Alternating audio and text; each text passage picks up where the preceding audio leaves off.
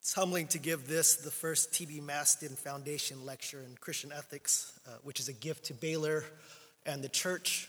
I'm especially thankful for Dr. Maston's commitment to civil rights on the plight of our African American brothers and sisters in churches, especially in a time when that wasn't popular to do so, and for his claim that what it means to be Christian is to allow the resurrection to take presence in your life and to speak through you.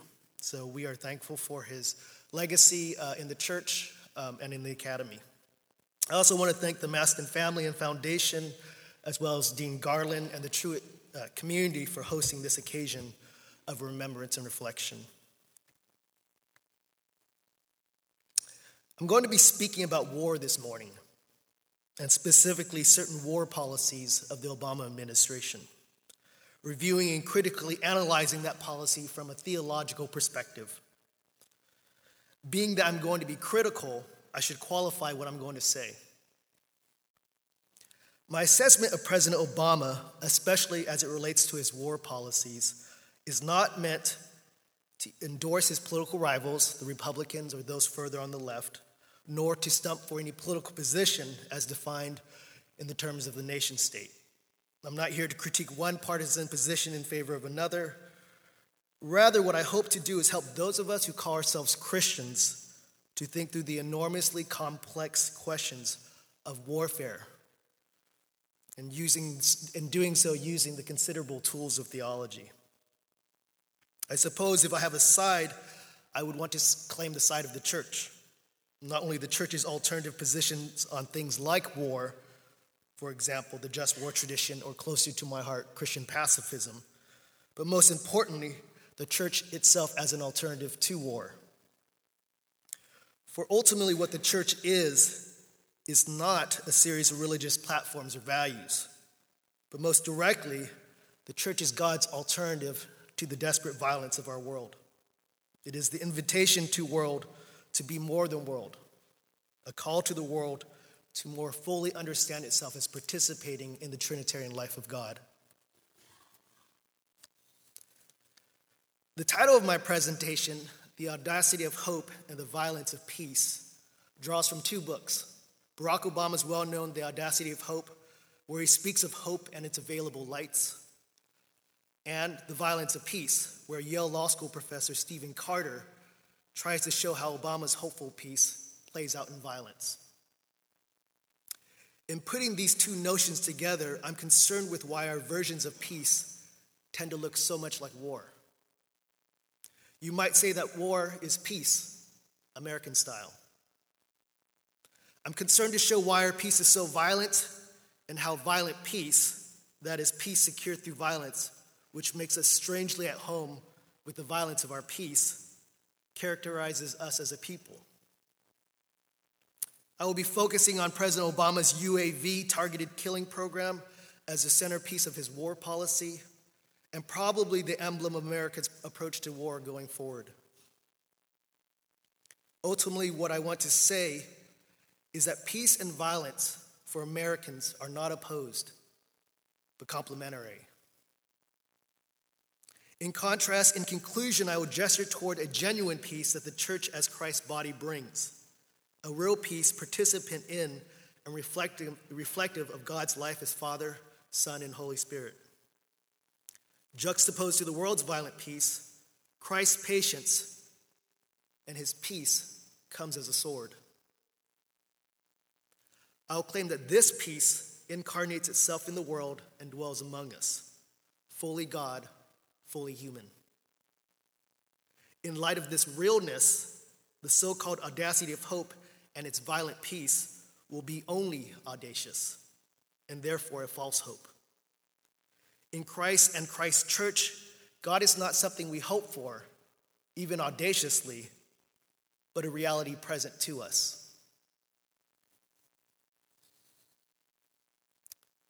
The following was reported in 2009 in the New Yorker magazine.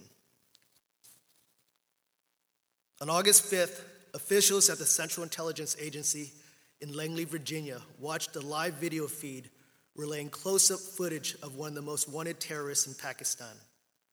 Baitullah Masood, the leader of the Taliban in Pakistan, and by all accounts, a really awful person, could be seen reclining on the rooftop of his father-in-law's house in Zangara in the hamlet of South Waziristan.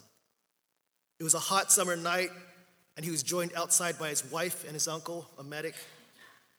At one point, the remarkably crisp images showed that Masood, who suffered from diabetes and kidney problems, was receiving an intravenous drip. The video was being captured by infrared camera of a Predator drone, a remotely controlled, unmanned plane that had been hovering undetected 2 miles or so above the house. The image remained just as stable when the CIA remotely launched 2 Hellfire missiles from the Predator. Authorities watched the fiery blaze in real time. After the dust cloud dissipated, all that remained of Masood was a detached torso. 11 others died: his wife, his father-in-law, his mother-in-law, a lieutenant, and 7 bodyguards. Numerous similar stories can be told, since the U.S. currently has approximately 7,000 UAV drones flying the skies looking for targets to kill.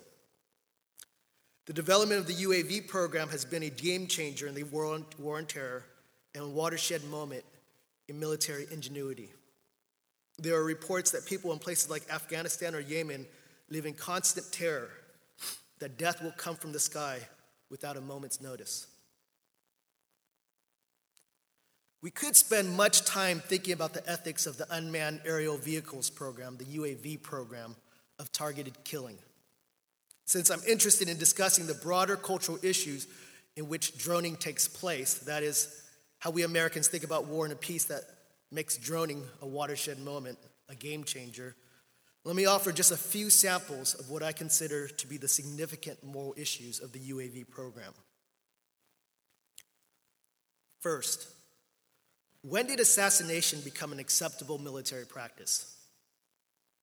The answer is when we committed to something called the War on Terror, which knows no spatial, temporal, or political boundaries. The strategic benefit of the War on Terror is that anyone, anywhere, anytime can be named an enemy, targeted, and killed in a way that would count as legitimate military action. Within this allowance, we have something called anticipatory self-defense, which, when situated within the larger Bush doctrine, grants the right to make preemptive strikes an omnipresent possibility. The 2011 droning of Amir Khan and Anwar al-Awlaki, who were both American citizens, would, absent the War on Terror, be considered violations of our due process laws, except for the fact that the expansion of the allowances of the War on Terror rendered them targetable. While this is not assassination in the traditional sort, for example, slitting the throat of an enemy combatant, it is something similar, leading to certain ethical ironies. As Vicky Duvall, a former CIA lawyer who now teaches at the U.S. Naval Academy, observed, people are a lot more comfortable with a Predator drone strike that kills many people than with the throat slitting that kills one. Another ethical question: why are the procedures and protocols of this program not only secretive, but seemingly purposefully convoluted? There are actually at least 2 programs, one run by the JSOC, the Joint Special Operations Command, and the other run by the CIA. Each program possesses its own classified kill list and protocols. Many observers have suggested that this convolution is the government's intentional attempt to obfuscate, resulting in what one NYU international law expert called an accountability void. Adding to the muddle, the UAV program is run alongside military and intelligence officials, civilian contractors, individuals working for for-profit corporations. Now, corporations may or may not be people, but they cannot be held accountable to the standard chain of command. Third, is droning acceptable on just war grounds? The just war tradition was established to make sure that war was done for the right reasons and in the right ways. It assumes that while war is never good, it is sometimes necessary, and when necessary, should only be conducted for right or just causes and in right or just ways. One of the key guiding rules is that of proportionality, that the use of force would be proportionate to the stated purpose of going to war, that the use of force is commensurate to the end the use of force is trying to accomplish. This key stems from a code of honor among warriors. Just warriors are virtuous warriors and fight only when necessary and in honorable ways. In the case of droning, a 500-pound bomb that kills everything in sight is neither commensurate to the task of killing one person, nor is it honorable, given that while one combatant faces grave danger, the other faces no danger at all.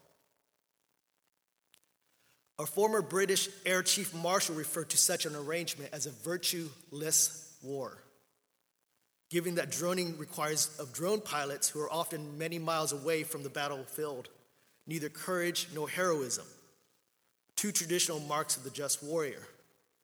A virtueless war sounds a lot like an unjust war. And if we are not committing a just war in Afghanistan, what are we committing? Finally, and perhaps most worrisome, who cares about the targeted killing program? Americans seem to care very little that their government is running a war based on targeted killing. Time magazine at the end of 2000 ran a story about the newest UAV models, which would be faster, smarter, and cheaper. Looking at the article, I wasn't sure if I was reading a description of a weapon of war or the latest ad for an iPad. The story offered no ethical reflection or questions, demonstrating how Americans have largely granted President Obama a moral blank check to end the war in Afghanistan. One of the darker sides of this reality is the suggestion that we have not asked many questions simply because the program has become so successful. Namely, as how it has allowed us to kill many people without having Americans put in harm's way.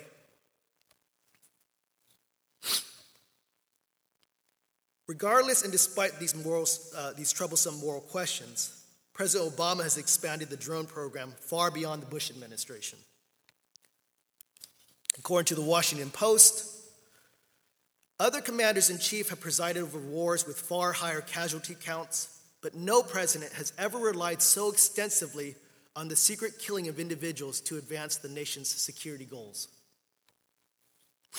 We are talking about a system in which a decentralized apparatus carries out summary executions of people we're assured are bad and who are sometimes U.S. citizens. And the president knows about this, but chooses not to exercise oversight or control of the process. We have, in other words, according to another expert, created an unaccountable killing machine operating at an industrial level.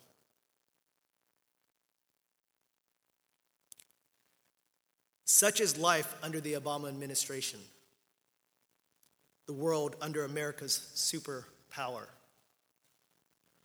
While the violence and suffering I just described is sad, even devastating, it is not unique. War is what we do, have been doing, and will be doing for the foreseeable future. It is required of us because of the role we play, or think we play, in the world. The UAV system is only the most technologically advanced version of it. I think it is instructive to think for a moment about Obama's predecessor, George W. Bush. In The New American Militarism, the historian and retired U.S. officer Andrew Bacevich describes Bush's tenure as commander-in-chief accordingly. Well before September 11, 2001, and before the younger Bush's ascent to the presidency, a militaristic predisposition was already in place both in official circles and among Americans more generally. In this regard, 9/11 deserves to be seen as an event that gave added impetus to an already existing tendency rather than as a turning point. For his part, President Bush himself ought to be seen as a player reciting his lines, rather than as a playwright drafting an entirely new script. As off-putting as his bravado could be, President Bush was simply acting out the role scripted for him. It was easy to demonize Bush, or Obama for that matter, as if he were an aberration to business as usual, as if before him were perpetual peace. We are a country that has been at war in one form or another for most of our history. President Bush and Obama and their respective ambitions for peace are just the latest casualties. We are, after all, a violent people. It is hard to hear that because we believe we love peace. But our violence is most clearly expressed in the kind of peace we love, a peace secured by violence. We go to war not because we love violence, but because we love peace. And violence is how we imagine peace. Let me repeat myself and be clear here. We are a nation at war again, not because we love war, but because we love peace, and war is what we mean by peace. If you follow our history, including the history of our drones that they're presently making, you'll come to this conclusion. For Americans, peace is not the absence of war, but rather war for certain ends. This is not because we're a bad people. We are a good people. And this is how we express our goodness.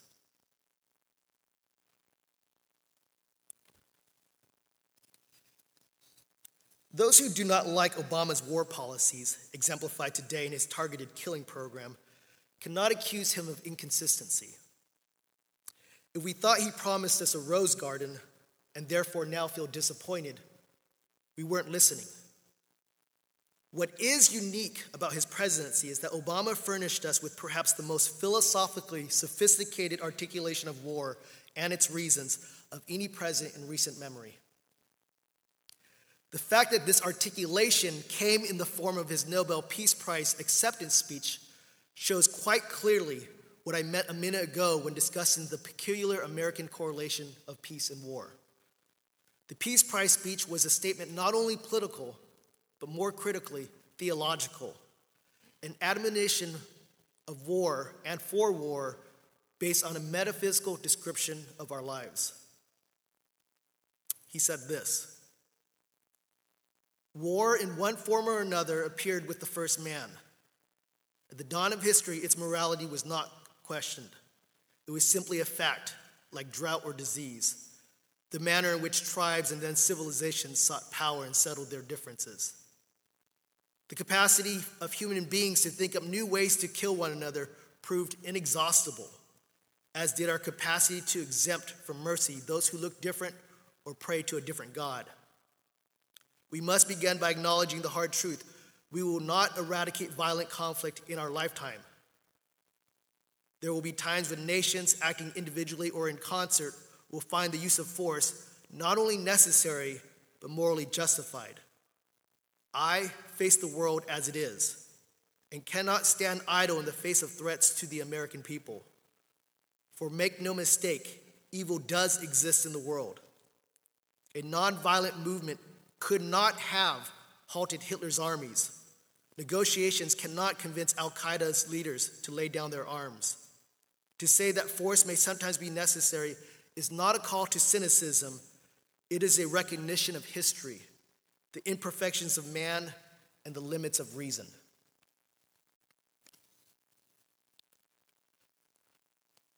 One of the things that is revealing about this speech is its allusions to the Christian ethics of Reinhold Niebuhr and its espousal of Niebuhr's moral universe and its ensuing ethical posture called Christian realism.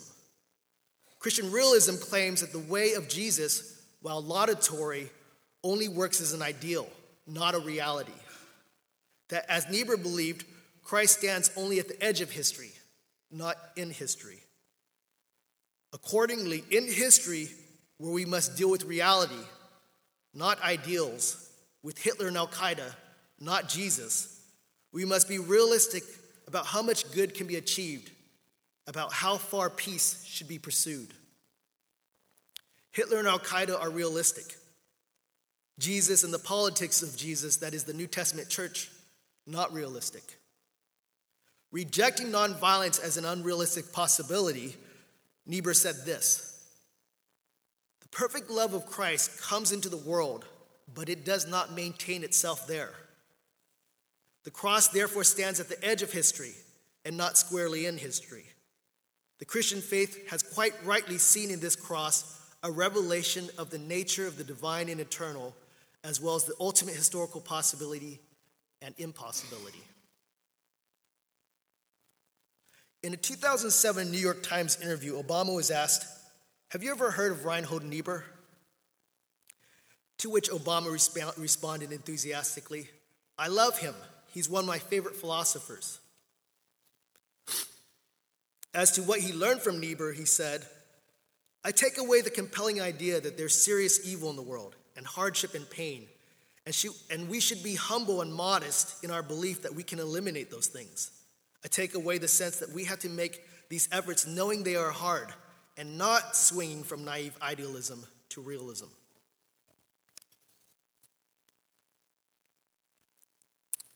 In some ways, the only difference between Bush, for all of our antipathy towards him and his wars, and Obama is Obama said it better. While Bush gave us the reasons for war, Obama gives us a theology of war. And while Obama has been, wisely, much less willing to associate war with divine fiat, using God to justify his politics, that is only because he was able to identify war as a natural order of things. There is no need to appeal to the nature of God when you can appeal to the nature of the world, a world shorn of God, where God stands always outside.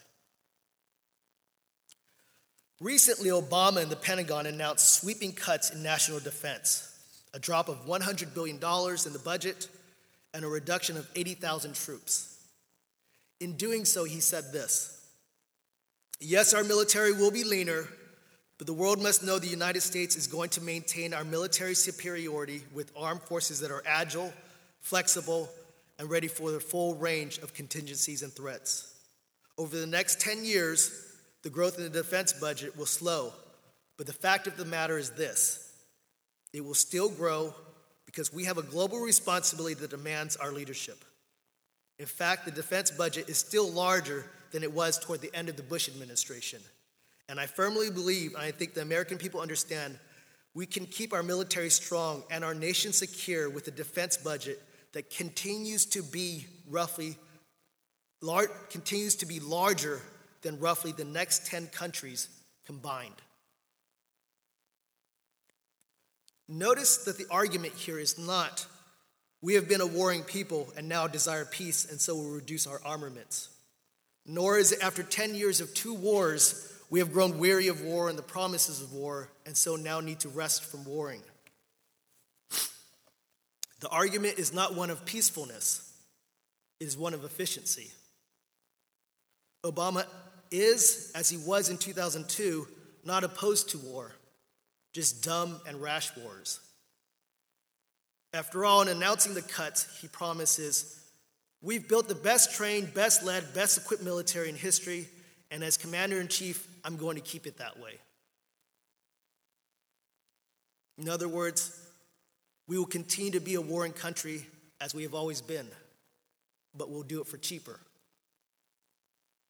None of this is about genuine peace, but rather financial expediency driven by a crushing deficit and a recessed economy.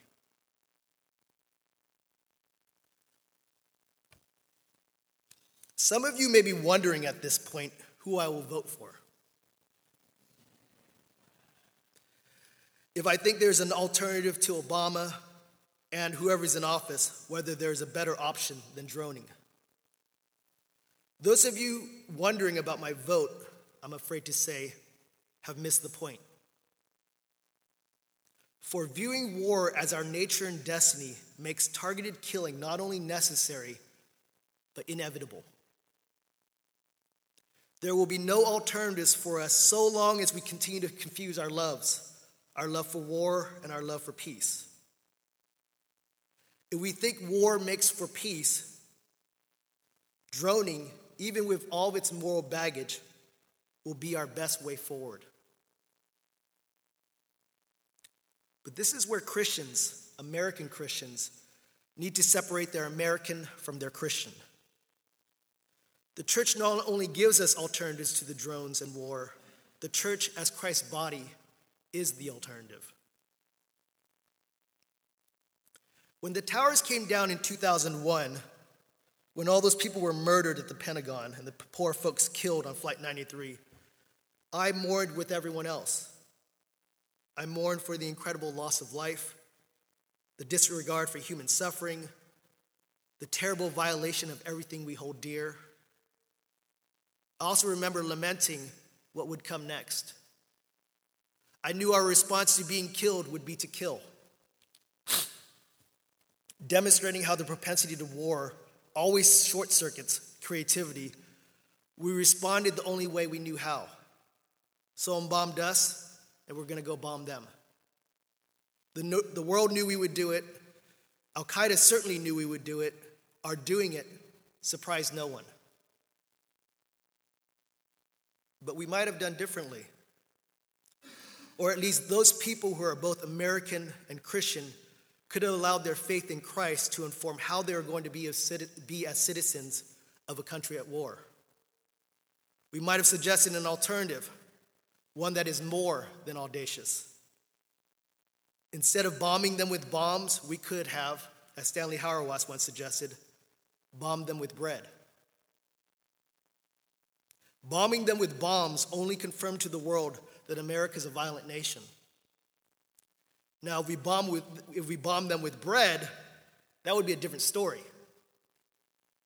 Imagine, in the weeks and months after 9/11, American C-130s and B-52s, all of our stealth bombers flying into Afghanistan, and instead of 1,000-pound bombs, we dropped bread, parachuting payloads so that people could be fed.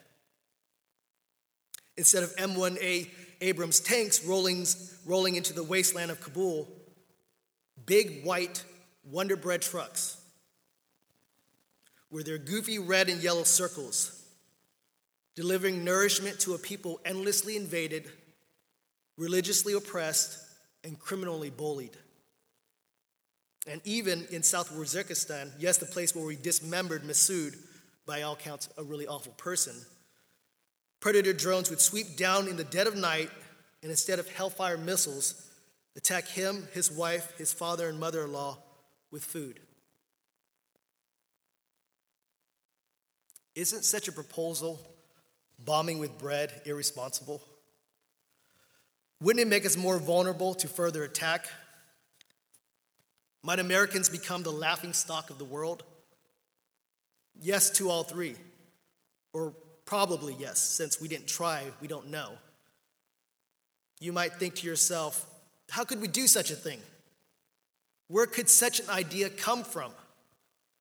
Why would we respond with bread? Simply,